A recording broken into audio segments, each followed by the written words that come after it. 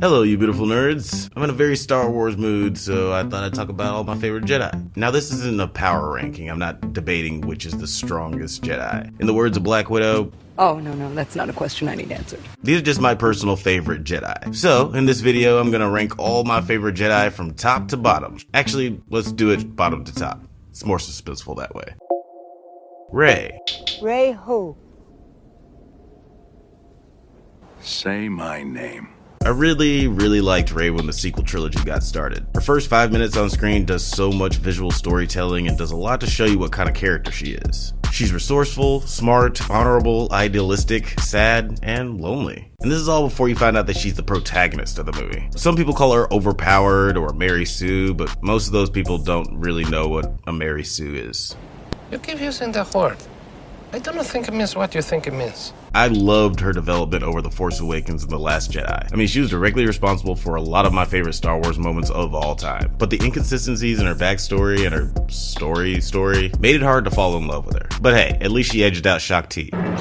Kanan Jarrus. I do not like Star Wars Rebels. I think I've said this before, but there are some characters I really like. Sabine is pretty cool, and Hera is the best character in my opinion. But I gotta give some love to Kanan. He was a Padawan learner during the events of Order 66 and survived for years hiding who he was. Our fellow soldiers, the clones, the ones we Jedi fought side by side with, suddenly turned and betrayed us. He has a pretty interesting journey through the entirety of the series, and he was definitely one of my favorite parts of the show. Freddie Prinze Jr. does a great job voicing the character, and you gotta respect a man who is this much of a nerd about Star Wars. As Palpatine, you would say, and Yoda are the smartest too.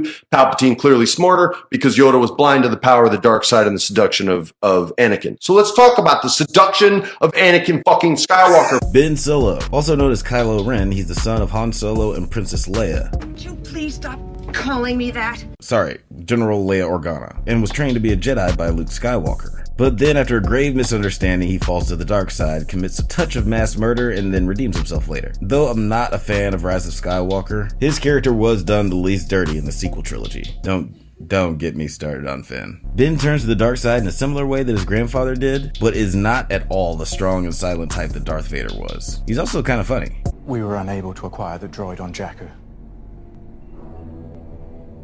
It escaped capture aboard a stolen Corellian YT model freighter. The droid stole a freighter. I think that helps to separate him from other characters that share a similar journey like Anakin or Luke. I also love how we actually get to see Kylo betray his master. That's kind of the Sith thing, and this is the first time we actually see in live action a Sith betraying his master so he can succeed him. Anakin Skywalker, aka Darth Vader, Anakin has one of the most compelling stories in Star Wars. A lot like Luke, Ezra, and Ahsoka, he starts off as a Force-sensitive little kid who's kind of annoying. But instead of growing into a better person and Jedi, he turns to the dark side and becomes the most formidable foe the light side of the Force has ever seen. Anakin is so complex and so deeply troubled, and they do a good job of expanding on that trepidation and loneliness in the comics and cartoons without taking away from his mysterious nature. He's an amazing character, especially in Clone Wars, but he gets a lot of points off for, the genocide of all Jedi. Jedi side, Qui-Gon Jinn, Obi-Wan's master, and though he was only in the one movie, and that movie was awful, I really like the character of Qui-Gon Jinn. He's a lot like Ahsoka in the fact that he questions the authority of the Jedi Council constantly. Anakin will become a Jedi, I promise you. Do not defy the Council, Master, not again. I shall do what I must, Obi-Wan. Except he was a master, so he was respected a lot more, and they gave him a lot of rope. He recognizes that Jedi are a bastion for good and hope, but he also knows that they aren't infallible, and sometimes they have to be challenged. Mace Windu, definitely one of the strongest Jedi ever. Mace is known for his brute force and is supposedly unbeatable in lightsaber combat. He's not around much in the movies, but his skills, strength, and wisdom are all undeniable. Also, his lightsaber says bad motherfucker on it, and that cannot be overlooked.